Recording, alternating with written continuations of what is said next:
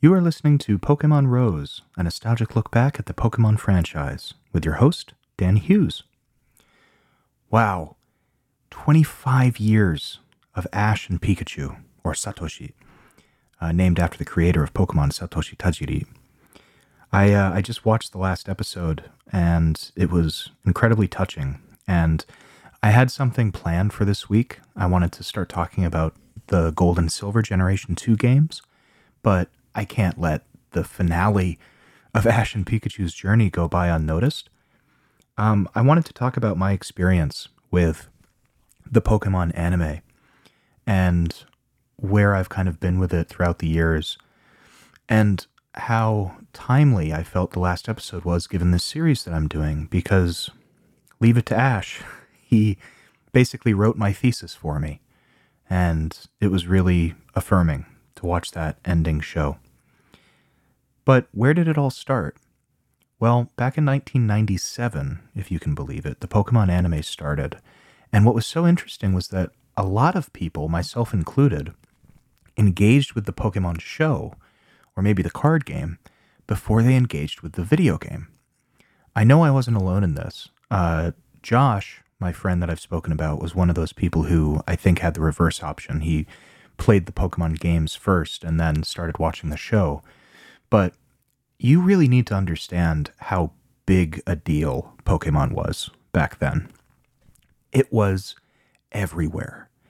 It was called Pokemania for a reason back in the late 90s, and especially I'd say the peak was around 2000 with the Gold and Silver release, which I'll talk about more when I talk about those games, because it is it cannot be understated how much of a behemoth Pokemon was back then. And it was so big that not everyone knew that it started as a game. I don't think I knew, because I knew the show.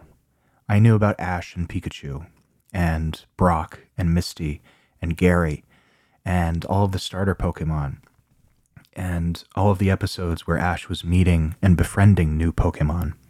That was my introduction to it. And it was a very special introduction because, of course I had heard about it on the playground at school, and it's all anybody was talking about. And back then, Pokemon was aired on, I'm aging myself, but whatever. I've already told you how old I was when this game came out.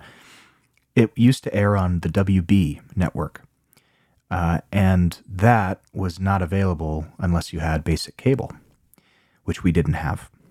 So the way that I would watch Pokemon is we would go to a little store in Portsmouth, New Hampshire called Video Update, an old video store. I loved it in there because it was like a window into a different world.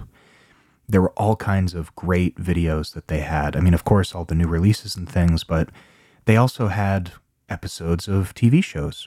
They had things like the Goosebumps TV show, which scared the pants off of me. They had this insane PBS type show that was all about horrible horror folk tales from around the world. If anybody has ever had the nightmare experience of watching Teeny Tiny and the Witch Woman, I'm with you. Because that's something that was at Video Update, and I would rent every time I was in there for some reason. But the goal of going into Video Update was not to get the pants scared off me, or to catch up on Canadian horror with Goosebumps. It was to watch Pokemon, because they had episodes of the show. They actually had VHS tapes with, it was usually, I think, 3 or 4 episodes bundled into it. And so the way that I engaged with the Pokemon anime was I didn't watch it as it was coming out. I didn't catch it on TV. I watched 3 or 4 little episode snippets here and there throughout that first season when Ash was just starting out and working his way through the Indigo League to fight the Elite Four. Some of the episodes I remember renting over and over again.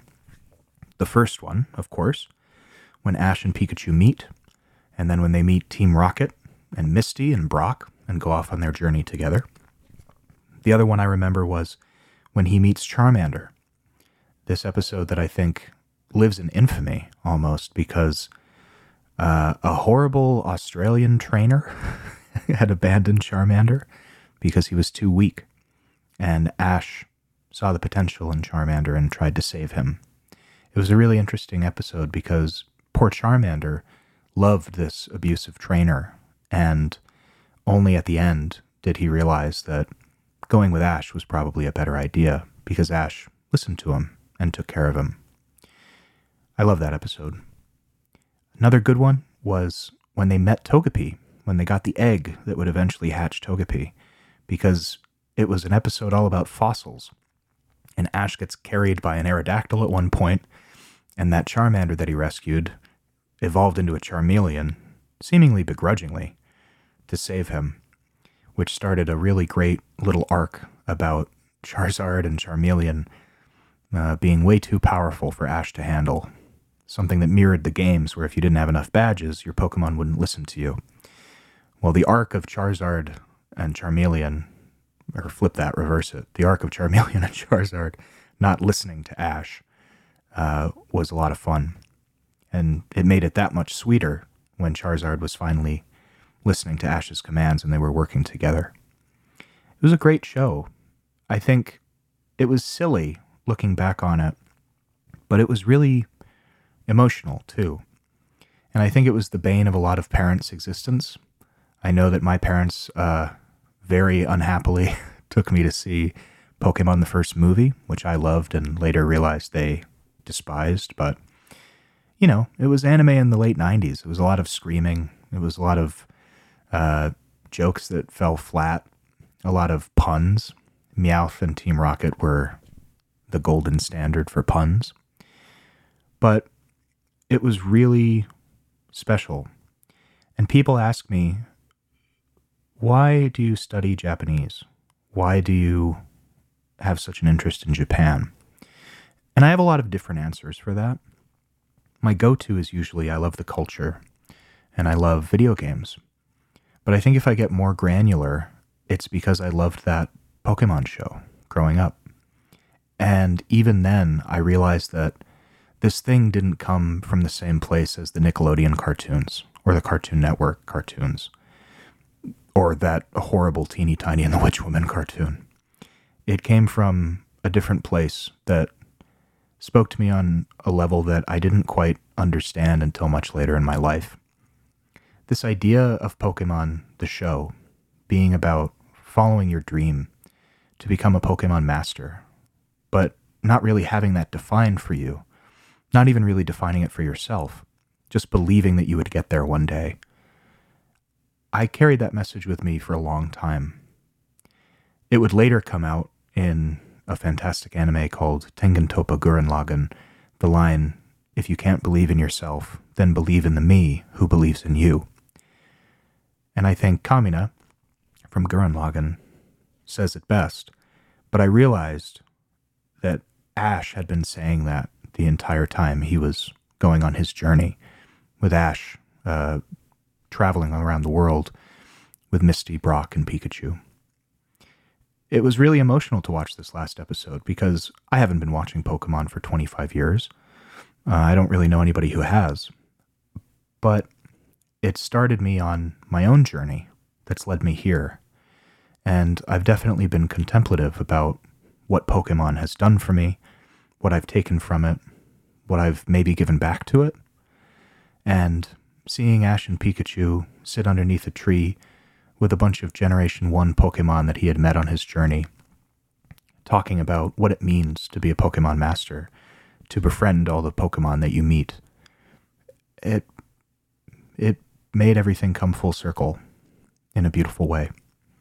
And just like Ash, continuing on his own journey, starting a new beginning with his best friend, I'm very excited and jazzed about this show because I think Ash was very contemplative in that last episode, thinking about what he wants to do, how he wants to achieve his dream.